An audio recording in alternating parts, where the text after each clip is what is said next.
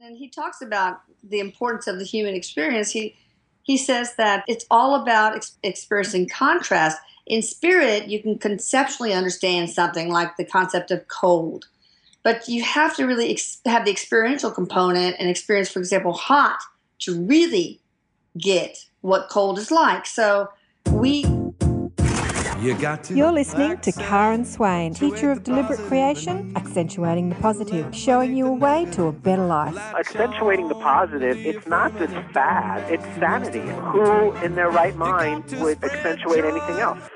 Clap along if you feel like that's what you want. Hi guys, it's so great to be with you again.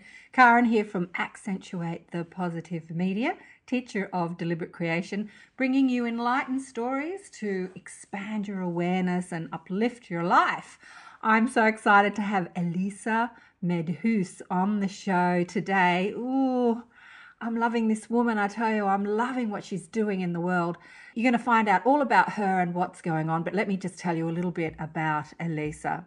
Elisa Medhus is a physician and a mother of 5, has practiced internal medicine in Houston, Texas for over 30 years.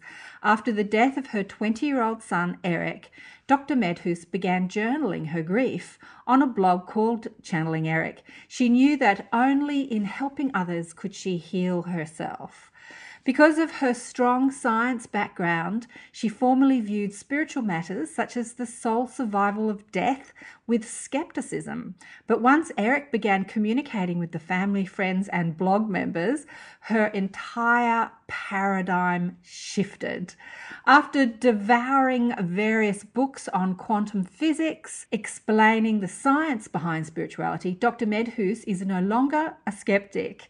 Now she channels Eric through a medium, asking him questions about death, the afterlife, and so much more, so much more. As her blog members join her in this journey towards spiritual understanding, Eric continues to offer not only his insights as an insider on the other side, but also adds some comic relief with his mischievous pranks. She shares her journey in her book, My Son and the Afterlife, Conversations from the Other Side. Eric has authored his own book, which will be out soon in September, called My Life After Death, a memoir from heaven. Elisa, so great to have you on the show. Welcome. Thank you. I'm so happy to be a part of it. Big g'day from down under. Have you ever come to Australia before? No, but it's always been my dream. I've always wanted to go there. It's such a beautiful country. Well, you'll have to come on down. You'll have to do a bit of a Channeling Eric tour, travel around the world telling people your story. Come on down. We'd love to have you. Well, we do have a lot of blog members who are from Australia, so that might be a good idea. Yeah. And Eric's excited. He wants to come too. Not that he can't be here and have a look, but anyway, he wants you to come. He's excited for you to come. So let's tell people a bit of your story, because here's the thing, your story is online. You've had a lot of people interview you, and it's all in the book and it's all on the blog. But for those people who haven't heard your story, we'll just touch on what happened and then we'll get into what's been going on over the last couple of years. So about almost 5 years ago now, your precious son, is he your oldest or second oldest? Third oldest? Third out of 5. Third.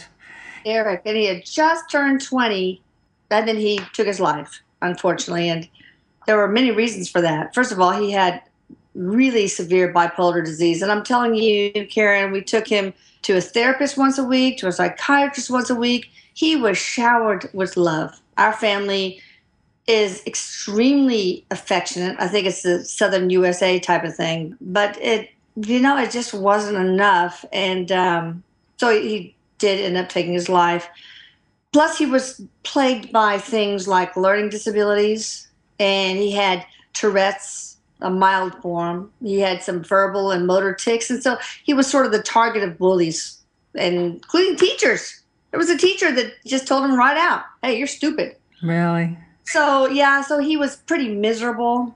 Now, when he died, though, it was, oh, God, of course it was just a mother's nightmare. I mean, I can't tell you how painful it was. I mean, there's no greater pain than losing a child.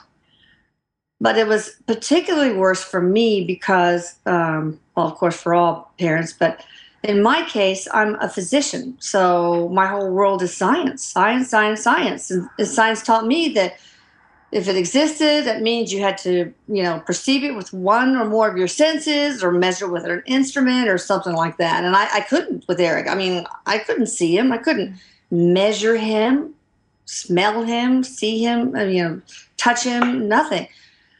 Second, I was raised by atheists.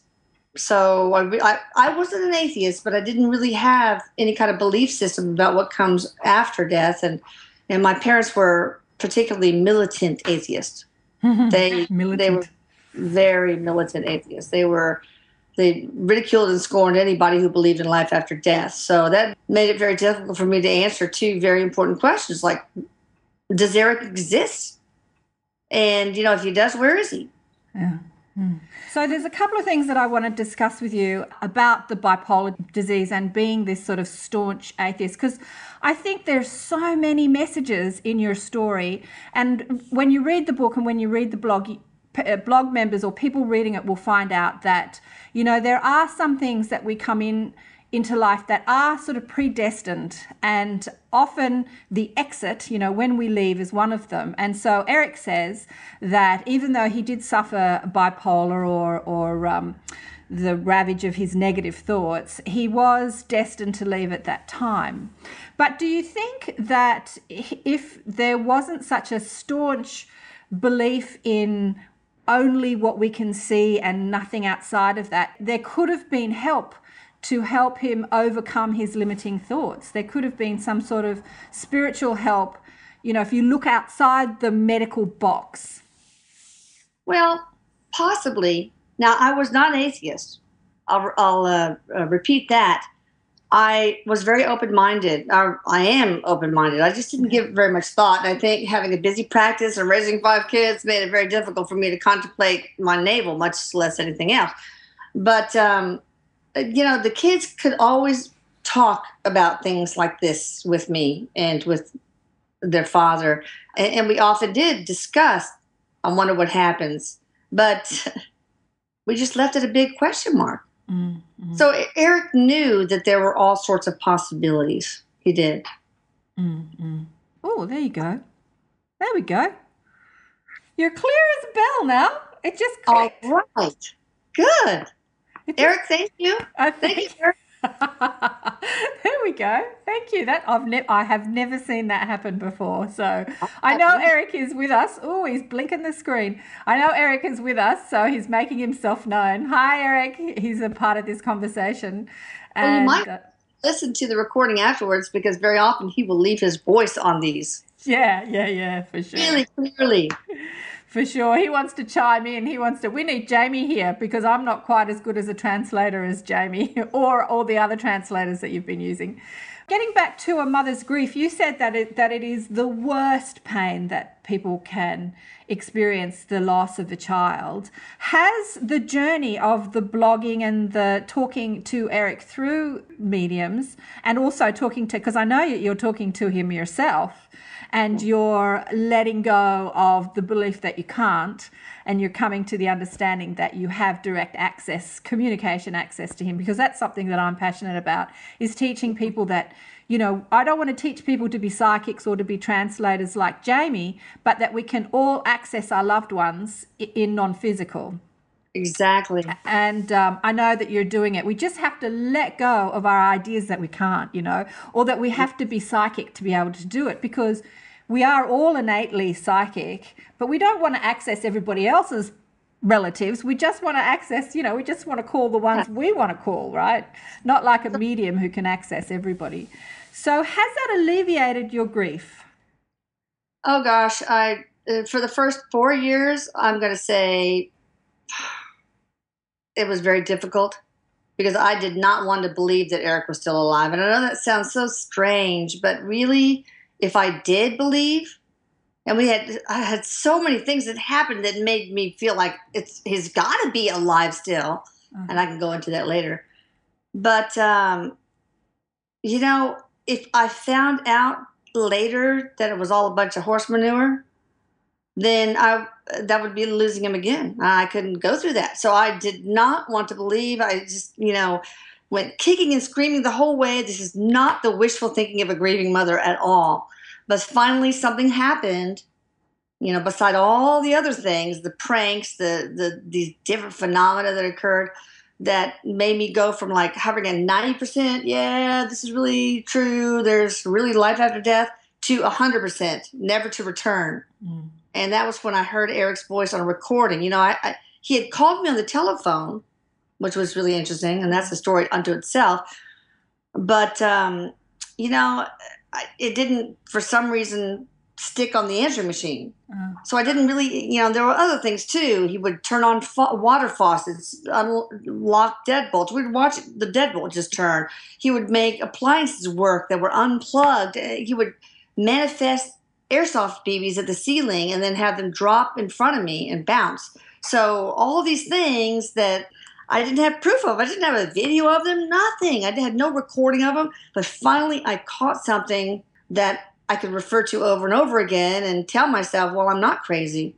I'm not delusional. And that was during a session that Jamie Butler, a medium that I use, one of the blog members brought it to my attention that she heard 3 voices on the recording. And I said, no, I don't think so, sweetie, because we were the only ones there. There was nobody. We didn't hear anybody. But of course, I listened. And, oh, yeah, 3 voices. And one of them was most definitely Eric's. I mean, Karen, a mother knows the sound of her own kid's voice. And it was unmistakably Eric. He said breakfast like a kid, like breakfast instead of breakfast. Breakfast. And he had this verbal tick of clearing his throat. I heard that. There were so many parts of it. I mean, it was him, without a doubt. But still, I decided to go ahead and have a sound professional analyze it. And he did. And he determined, his conclusion was the voices were all not human. For one, they didn't leave any voice signature. So there I am, 100%, never to return. So that tipped it for you. That tipped that little bit of skepticism. That's just like, right, this is really happening. Right, but still I grieved a lot. But Eric decided he wanted to write his memoirs, and in channeling that and finding out everything about his death, everything about his life as a spirit, everything about the afterlife, I just feel like I know where he is and he's in good hands, having a good time. And so I don't really grieve over him anymore. This second book, which is not going to come out until September, has healed me. It really has. It's like I miss him. It's like I'm a mother whose kid is on this work study abroad program, about to come home any minute with a duffel bag full of dirty laundry, but I don't feel that heavy grief anymore for the first time. Look, you sent me the book to read, the draft, because I know it's coming out soon in September. And there's something about that book, like I have access to this information and have had access to this information, but reading that book, it's so descriptive. And it's like reading someone's memoirs, of their life. So you really get inside this person's life and you really get to know where they are and who they are. And it just seemed to like shift something in me as well. Like I don't even know what it is. It's like this blurriness of like, who are we and where do we go and what do we do when we die? There's so much information out there. There's just a plethora of information out there, but there's nothing that I've ever read that's so succinct, so blow by blow, moment by moment. And he's writing it from an environment that has no time. So it's sort of hard to talk about his moment by moment when there is no moment by moment from our understanding. But it really does clear up a lot of understanding about how we do go on and about how, just like life here, there's this fabulous saying, as above, so below. And that's never been really explained to me or to anyone, I think, really succinctly. And when you read his life, it is as above. It's so different, but it's so the same. So the similarity is that we get to create it and that our thoughts create our reality. up there as well as here. And then there are different environments there that we can play with, that we can go to, just like there are different countries here which have different environments where we can play with and we can go to. That's true. Yeah, so, there is this life journey in non-physical, just like there is this life journey in physical. It's just a different environment that has a few different rules. Like here we have the rules of gravity and physical, whereas there we don't have those rules. Thought manifests instantly, where there's no gravity, there's no physical, so there's different rules, and we've got to, work with those rules like we're working with these rules here. We're working with gravity and time and all those. So it's a fabulous book. It really is. I think it is. I mean, I'm not bragging because I didn't write it. I just transcribed it. I'm just the lowly transcriptionist, but it is jaw-dropping, page-turning. It's like there's very little, if any, mystery left to what happens after we die by the time you read it. And Eric does it in this characteristic, very casual, peppered with a little sailor talk way that makes you feel like you're sitting in the living room talking to him. Exactly. And what I love about it too is that it is spoken with such normal language. I mean, the language of a 20-year-old that likes to swear and cuss and stuff like that. So if swearing and cussing is something that that you don't want to know about, it wouldn't be something to read. But it's there's this fabulous book called A Course in Miracles. Have you heard of it? Yes. But that's written, it's so hard to understand. And I remember reading it years ago and it's like wading through mud. Why is it so difficult to understand? And then the explanation was given to me that it has to be difficult so that you really think about it. And I'm thinking, why can't just make it easy, You didn't buy into that. You didn't buy into that, did you, Karen? I did not read it because it was just too hard. But, here's Eric talking in very simple, normal language about his life as anyone would talk about their life here, and it just makes it so simple and so easy to read. It's just like absolutely a breath of fresh air. So proud of him. I just want to shout out to you, Eric. I'm just so proud of you. I've got Jamie and Eric in my head saying, "Thanks, Mom." Because, I hear Eric through Jamie's voice because I've been watching Jamie channeling Eric. Yeah. But, okay. So he's giving me his voice now. The deeper Texan accent. Okay. Right. Okay. So let's get on with this story. So the book is actually very graphic. So he shoots himself in the head and he discusses that in the book, which is, for anyone that's interested in that sort of thing, it's a bit morbid, but it's fascinating because I think one of the big fears that most people have about death is it going to hurt? Is it going to hurt when I die? I don't mind dying. I just don't want it to hurt. And he talks about no pain. Again, a lot of people that have near-death experiences say that that's a choice too, that you can experience the pain if you want, or you can just like pop out before any sort of pain hits. That's right. Eric says that if a spirit wants to experience it, like, hey, I have not experienced an agonizing, slow, horrible death. I think I'll try that next time. Count me out on that one. But you can if you want, if you just want that experience, and it's all about experiences to spirits. But I will say that chapter, that was really rough on me because there were details that I did not know about, and I really wish I didn't know now. And there was a point during that chapter where I just didn't want to continue, that I wanted to stop because it was just so painful. But I kept on because it was for Eric and my son. I love him so much, and it got better. All of a sudden, it changed from he's out of his body. He said his goodbyes. He went to his funeral, and he's crossing over. And then his adventure begins, and I know he's in a lovely place, happy and well. Yeah. Well, the beauty of you, Elisa, is that, I love your questioning mind. I mean, that's the beauty of the whole story. It's your questioning, it's your investigative mind and willing to push through that sort of thing, like reading about how your son shot himself I mean, how many people can do that? And then writing it in a book. But the fact that you have that courage, really, and because that allows it to open for the rest of us to read it, to experience it, to understand it.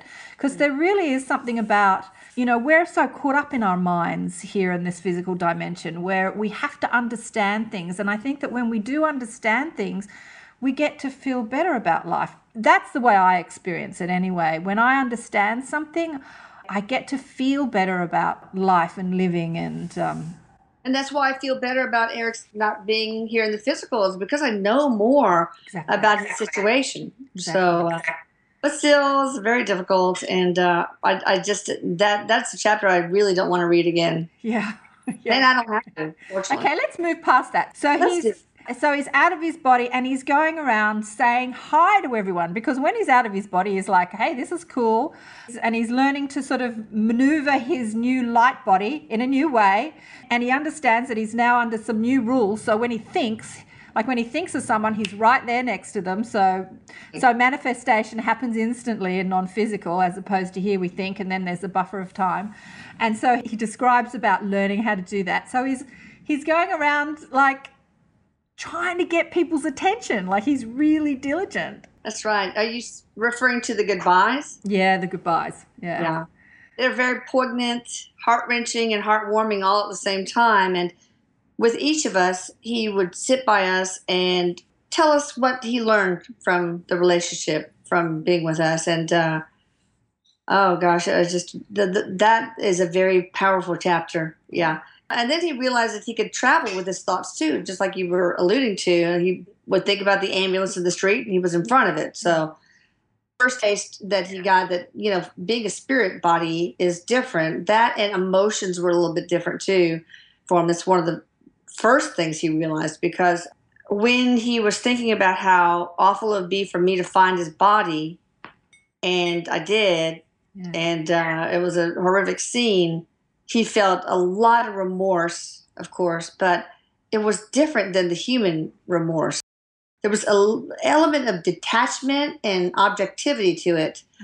And later on, he found out that negative emotions, yes, you can feel them as spirits, but you can't hold on to them for very long. It takes way too much energy. It's too dense, and it's like holding on to greased monkey bars. You just can't do it.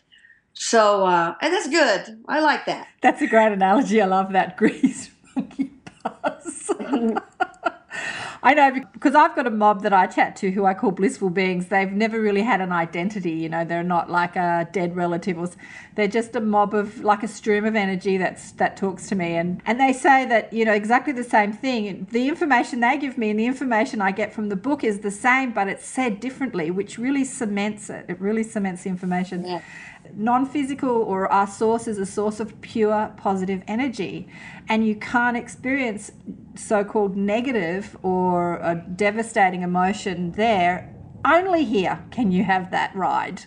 Only here can you have that ride. And that's crazy enough, but that's why we want to come here, because that ride of, hitting the lows and then finding the highs again, from that perspective, is so delicious, because you can't have that over there. You've only got, like you say, there's a detachment. You can't experience the negative.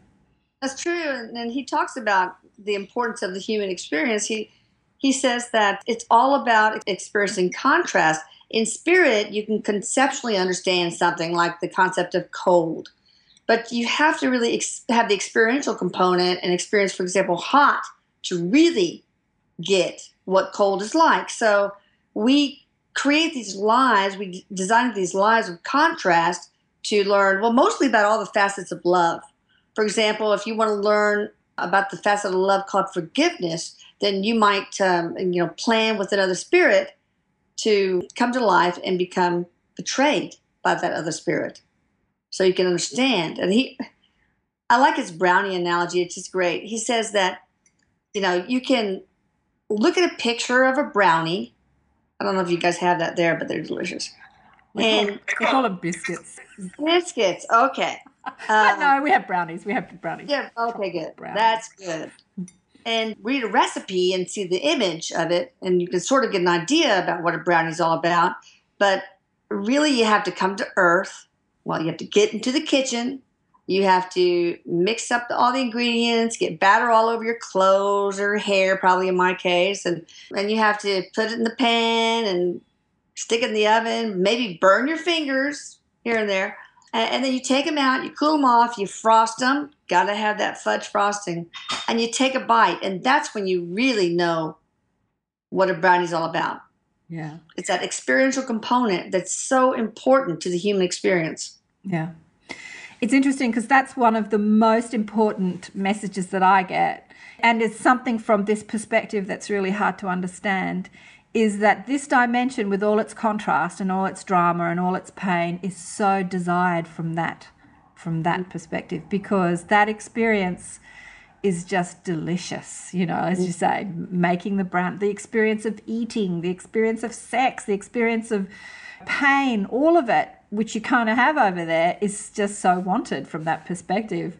Something that a lot of people forget, because especially when you hear about how blissful it is on the other side, people are like, I want to go back there, you know, I want to be there. I don't want to be in this horrible contrasting environment. And then you might die or you might kill yourself, and you get over there and you think, oh no, send me back to Earth.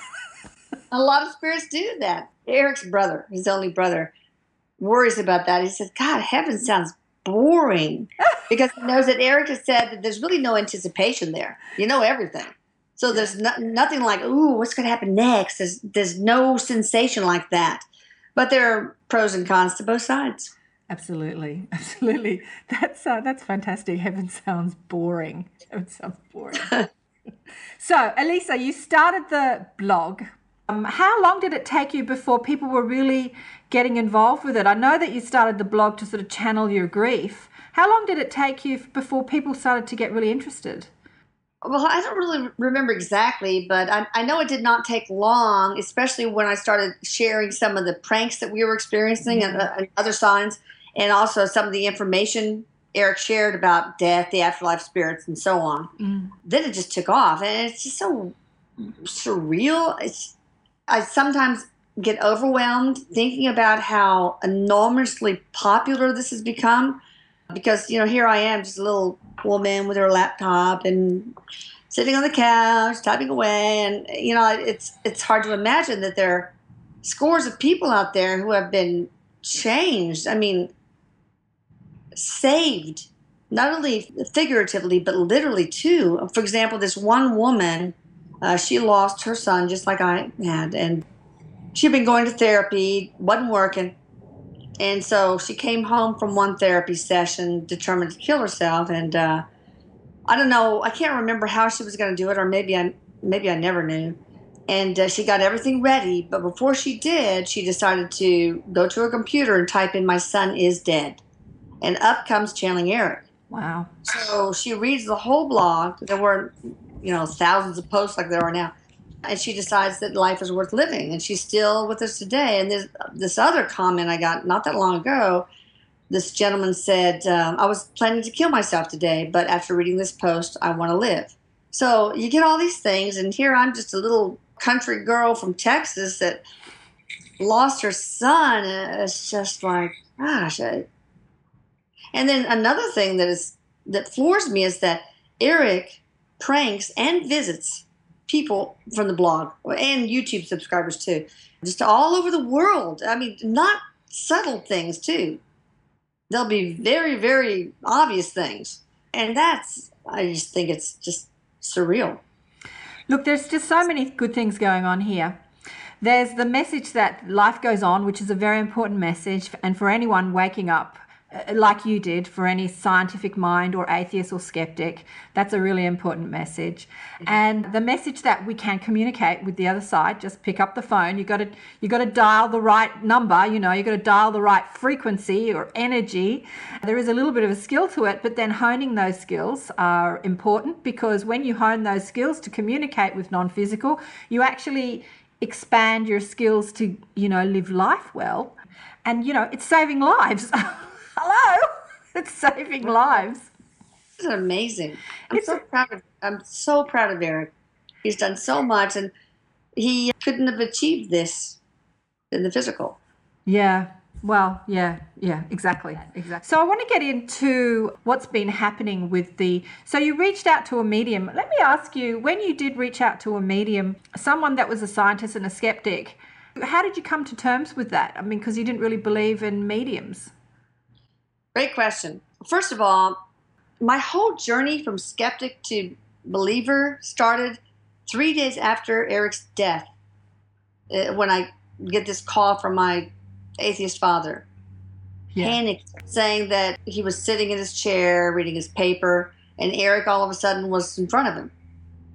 And then Eric turned it into his little boy self and crawled up into his lap, and my father was like, I'm so startled, I don't know what to believe.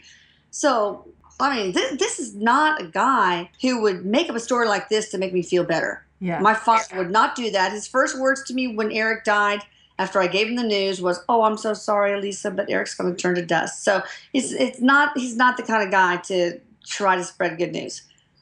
And so I thought, well, I need to investigate. And that's when I started researching quantum physics, alternate dimensions, near-death experiences. And I stumbled upon some controlled studies on mediums. Now, I also read that a lot of parents, out of desperation sometimes, seek the help of a medium to connect with their child. And so I thought, well, what do I have to lose? I've read everything, at least everything I can understand. Anything else would have been over my head. So I decided to try some. And some of them were terrible. Were they? But some of them were just so good. I remember my first session with Jamie. Wow. She didn't even know I had a son, and much less one who had killed himself. And she said, well, your son is here, and he says he killed himself. And then she went on to describe where he was, that, he was sitting at his desk at the time, that he used a gun, what kind of gun it was, the exact description of the clothes he was wearing. And she was also able to capture his personality with the mischievousness and the sailor talk and all that. So, I kept calling back and making more appointments for more sessions. I know this has cost you a fortune, this blog. I mean, that's something that, because you've posted, I don't know, how many YouTube videos now with Jay? I don't know. I don't know, but it's true. It's 60 or maybe 100, and you've had so many sessions, and you've been, funding this by yourself. And then you go on YouTube and you see people making negative comments, and I'm thinking, wow, it's not like you're making money from it, or even if you were, that would be great too. But no, I don't want to make any money. That'd be like exploiting my kid's death. So that is not in the plans. But it does cost a lot of money. But I just say, okay, this was his college education fund or whatever. But I do it for Eric, and I do it for my family, because now my other children, my husband, they are comforted by the belief that there is life after death. So there's, I get paid in so many ways, much more than what I spend monetarily. Yeah. Well, I have to say, I'm getting feedback. Eric, step away from the computer. Oh, Eric, your energy is too strong. Because I interview a lot of people, and I haven't had this phenomena before. But the clicking of the screen going absolutely clear after blurry, that's the first I've seen that. So you reached out to mediums because you read about quantum science. And when you hit those bad ones, you didn't give up. You thought, there's some good ones out there. No, I realized they're human. Yeah. Human filters. I know I couldn't do it. So, That's the thing with any medium, that everything that you receive is coming through the filter of the medium. And I have to say, Jamie is one of the clearest translators I've ever seen, really. I mean, I don't know how many you've experienced, but you first were with someone called Kim, and then Jamie, and then now you're speaking with quite a few different ones. Because I know Jamie's a little bit in overwhelm because the blog and the YouTube has made her very famous. It has put her on the map. Now she's booked up for a year, and she's very special. But Eric is kind of cool because he keeps their filters down. For example, with Jamie, sometimes I'll hear him say, he's saying, "Don't weed me, Jamie. Don't weed me." So he tries to keep her filters in check. Yeah. And with the pranking, when I first was, because I discovered you on YouTube, once I watched one or two, I was hooked.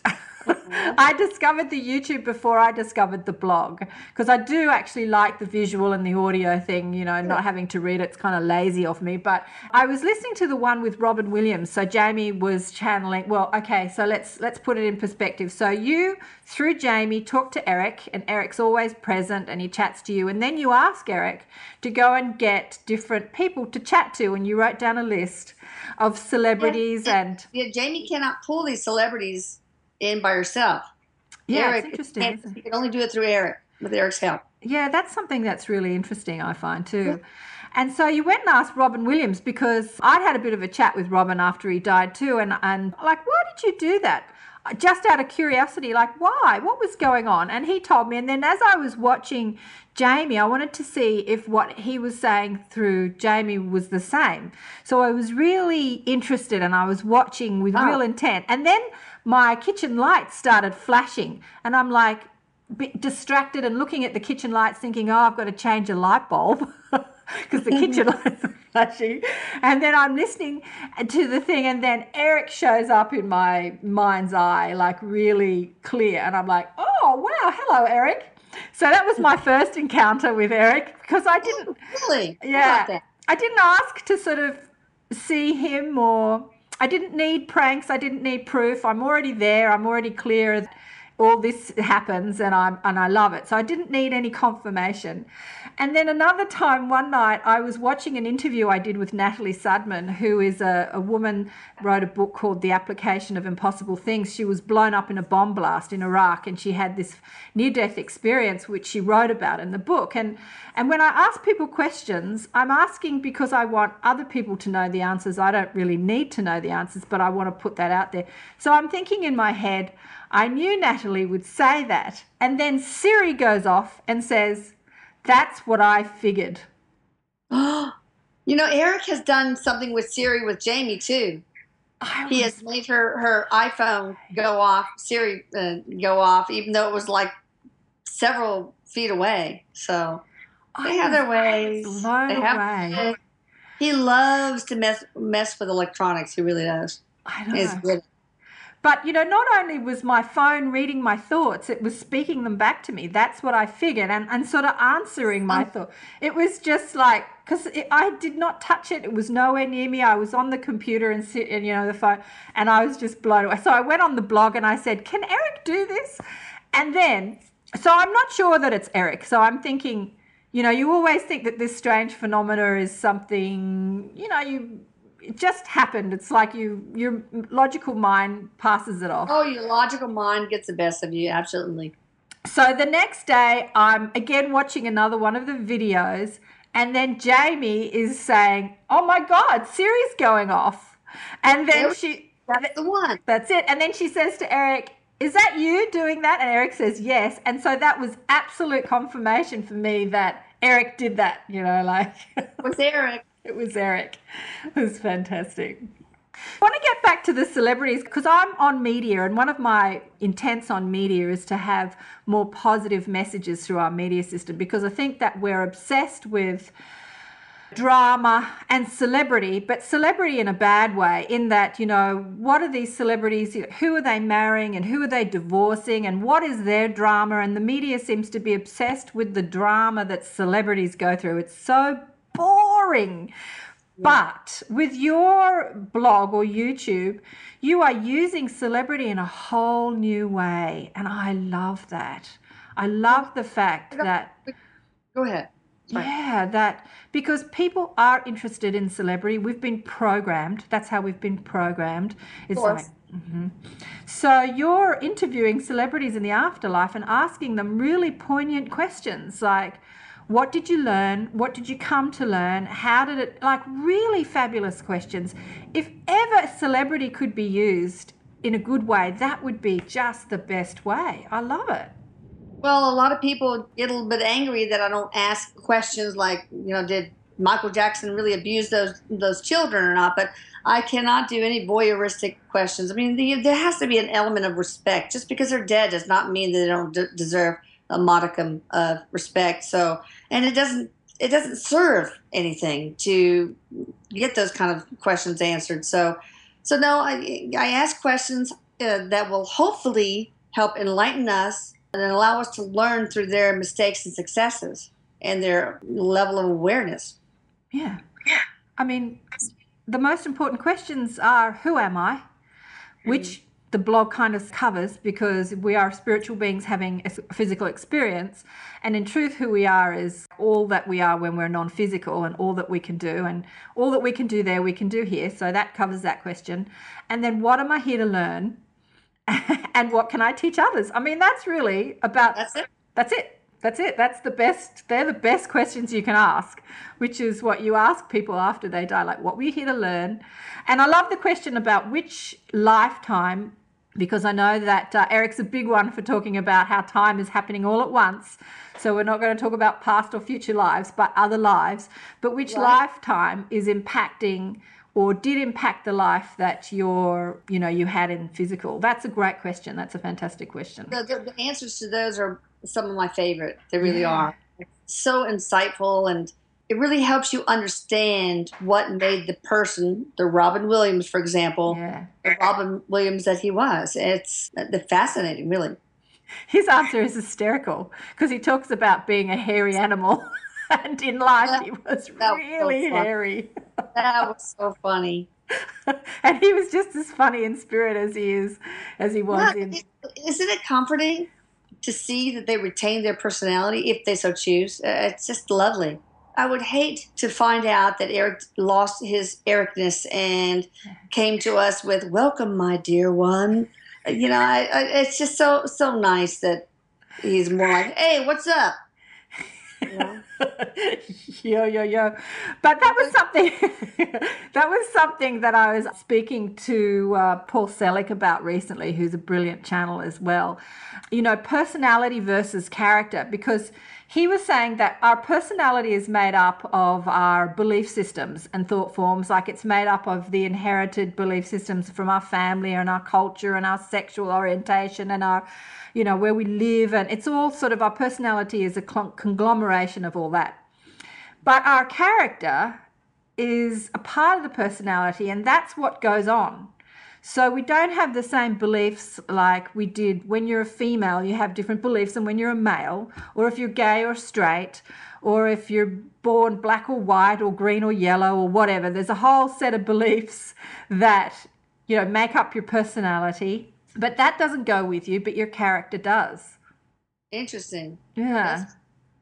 I see it in my son. Yeah. So he's still retained. So that's something I learnt from your blog, the fact that he still retained that character, and he didn't come through as, "Hello, my dear ones." Thank God. Yeah.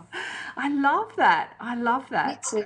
It's so refreshing, because I'm his mom. I want Eric to still be Eric.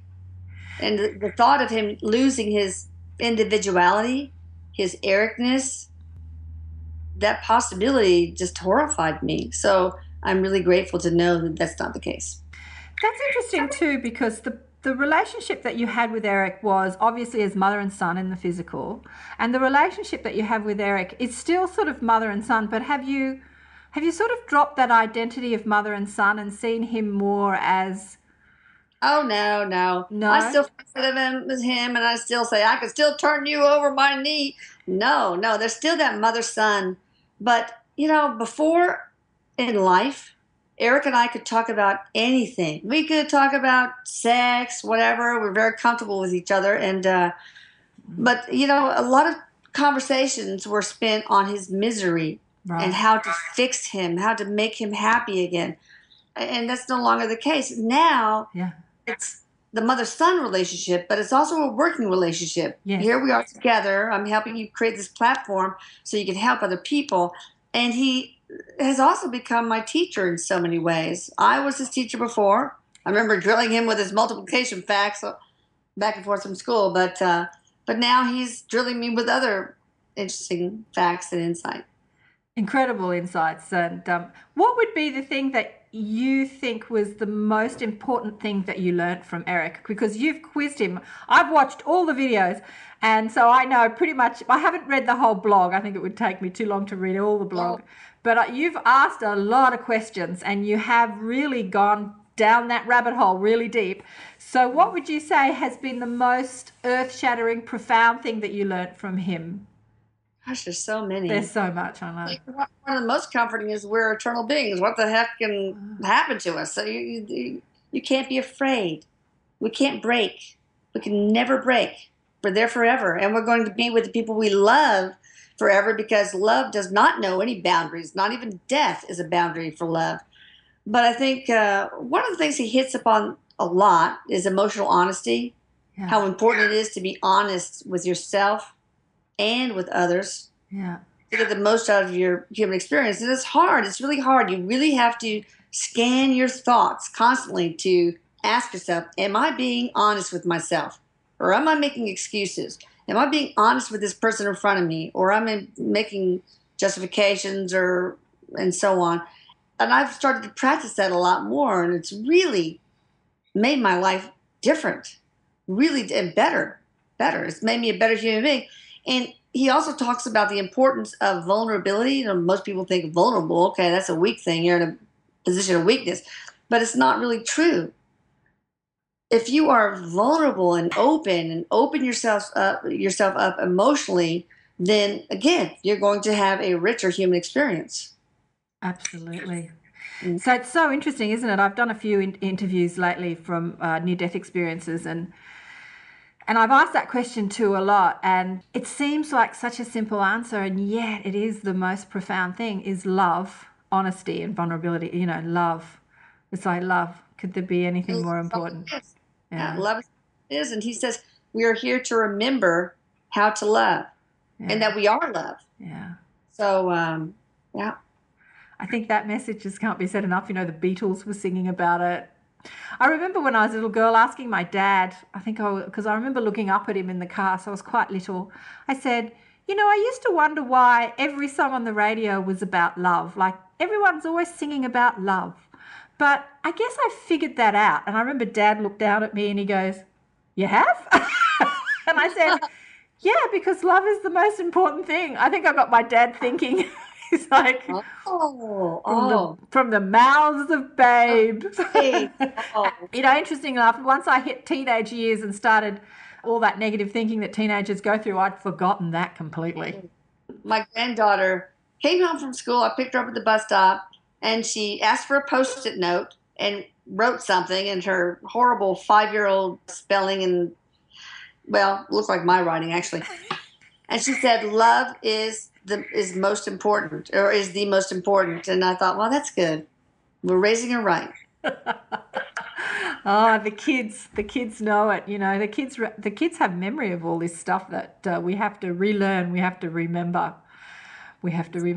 So, Elisa, where do you want to take the blog? We want to get you on a tour. We want to get you down under. Do you think you'll sort of do a little bit of a journey around the world and do some talks? Yeah, it's all about me getting out of my little cocoon. Get you out of that office. Yeah, out of the office. And I think I will do it. I'm committed to opening myself up to the world more. I tend to be very open as far as not sharing everything about my emotions, etc., but very shy and closed off from. And I think a lot of this happened after Eric died. I lost so many friends. Did you? Because you know, you lose a child. That's tough for friends. And you lose them to suicide, doubly tough. Right. You lose them to a violent suicide, triply tough. So I became very isolated. And now is my time to break through that isolation and start making myself available and trying to help others with Eric, trying to be the platform through which Eric can help others. Well, you're doing that. You're doing that very well. And tell me, did you lose friends because of your newfound awareness? Because being the doctor and the scientist, and now you're talking to dead people, did you lose friends through that? No, really, no. Losing the friends happened right away because it's so uncomfortable. And it's not very uncommon. I mean, I hear from other mothers the same thing, but I have to be a little careful about making new friends. This is something that's important to me, and it has to be part of our Conversations. If it's not, then, I tried to make a friendship with my neighbor, invited her out to lunch, but then she said, okay, well, I can fit you in right after Bible study. And I thought, this is not going to go well. So, so it's a little tough, especially here in the South, because I'm in the Bible Belt. So Wow. a lot of people, I get a lot of comments, you're talking to the devil. Of course, there's a little truth to that, because, well, you know Eric. He's a little bit of a devil. I know you So, talking to the devil. Yeah, Eric was always a bit of a devil. I love that. I love that. Yeah, that would be tough. I mean, I live in Australia, so we have this. Well, I live in an area that is very open-minded. I'm surrounded by, new age hippies, and I love it because I've been talking this talk. I've been talking this talk for 30 years, and 30 years ago, I did not have people involved in this conversation. So that's why I love having conversations with people like you and spreading this, because I remember having this, there was me and my books in my bedroom and nobody else around me was having this conversation, and I knew it was truth, and everyone was telling me I was a mad hippie. But the world has changed. We are in a new enlightened world. And I'm surrounded by them, but I can imagine in the Bible Belt in Texas, there would be a lot of resistance to what you're doing. Do you find that tough? poor Jamie, she lives in Georgia. That's deep South. But yes, that's so true. But I see now that science is starting to bridge the gap. Yeah. They came out with information that the soul is made from neutrinos, and that it's attached to the body through these little intercellular structures called microtubules. I mean, they're discovering the existence of parallel dimensions. So we're getting there. Yeah. We are. Science is going to lead the way on this one. Science, which blinded me from the beginning, is finally going to open the eyes of many in the end. Yeah. Well, that's something that Eric said too. He said that when science meets spirituality, this knowledge will just expand. And well, science has met spirituality. I mean, that quantum science has been talking about, non-local consciousness for a while now. It only takes like 5% to create that 100th monkey effect where, once there is a percentage of people believing something, then it just seems to like explode into the minds of everyone else. Looking at fashion, I remember thinking about that years ago, like, how does that work? And then years ago, there was this fashion thing where people wore singlets over T-shirts. And I remember thinking, that is the ugliest thing I've ever seen. I would never wear that. And I found myself wearing it the next year, because once there was an agreement that looked good, then everybody agreed. And so there's this explosion of consciousness that, we agree that this is how it is, and then everybody agrees. That's how it's going to happen. Arthur Schopenhauer said that truth goes through 3 phases. First, it's ridiculed. Yeah. And I've been through that. Next, it's scorned. Been through that. I could see you've read some of the comments on the YouTube videos. And eventually, it's accepted as self-evident. So we went through the same thing when we went from the world is flat to the world is round. And eventually, we're going to start coming around to the fact that, yeah, there is life after death. Yeah, it's exploding at the moment. I have to say, I've been a bit obsessed with it of late. And when I read people's comments, it's just the conversation that is really taking off is that knowing that we go on, because there seems to have been a thought form that we didn't. Funnily enough, I never believed it, even as a small child. Reincarnation was logical to me. I never believed that wasn't so. But I didn't have a religious upbringing, so I didn't get too indoctrinated into it. So, Elisa, you're doing such a fantastic job. Thank you so much for all that you do. Well, thank you for everything you do to bring enlightenment to so many people. I mean, your job is so important. So important. I want to read one of my favorite quotes from Eric. I wrote it down here, and he says, Eric, yeah. So don't waste your breath on solutions. Use your breath and use your conversations for identification. Ask for more details. When you feel love in your body, where do you feel love in your body? Do you like it? Did you ever want more of it? Do you feel safe when you're loved? I think people are just at a loss, because that kind of conversation usually doesn't happen with people, because they feel like it's a therapy shit. Oh, yeah. For everyone reading right now, That's not therapy shit. It actually should be a part of every relationship that you're in. The whole goal of being human is to experience emotion. I'm going to cry. We're emotional beings, and that is the basis of all emotion, is unconditional love. So true. That's my favorite quote from the book. So true. Elisa, it's been so great to talk with you today.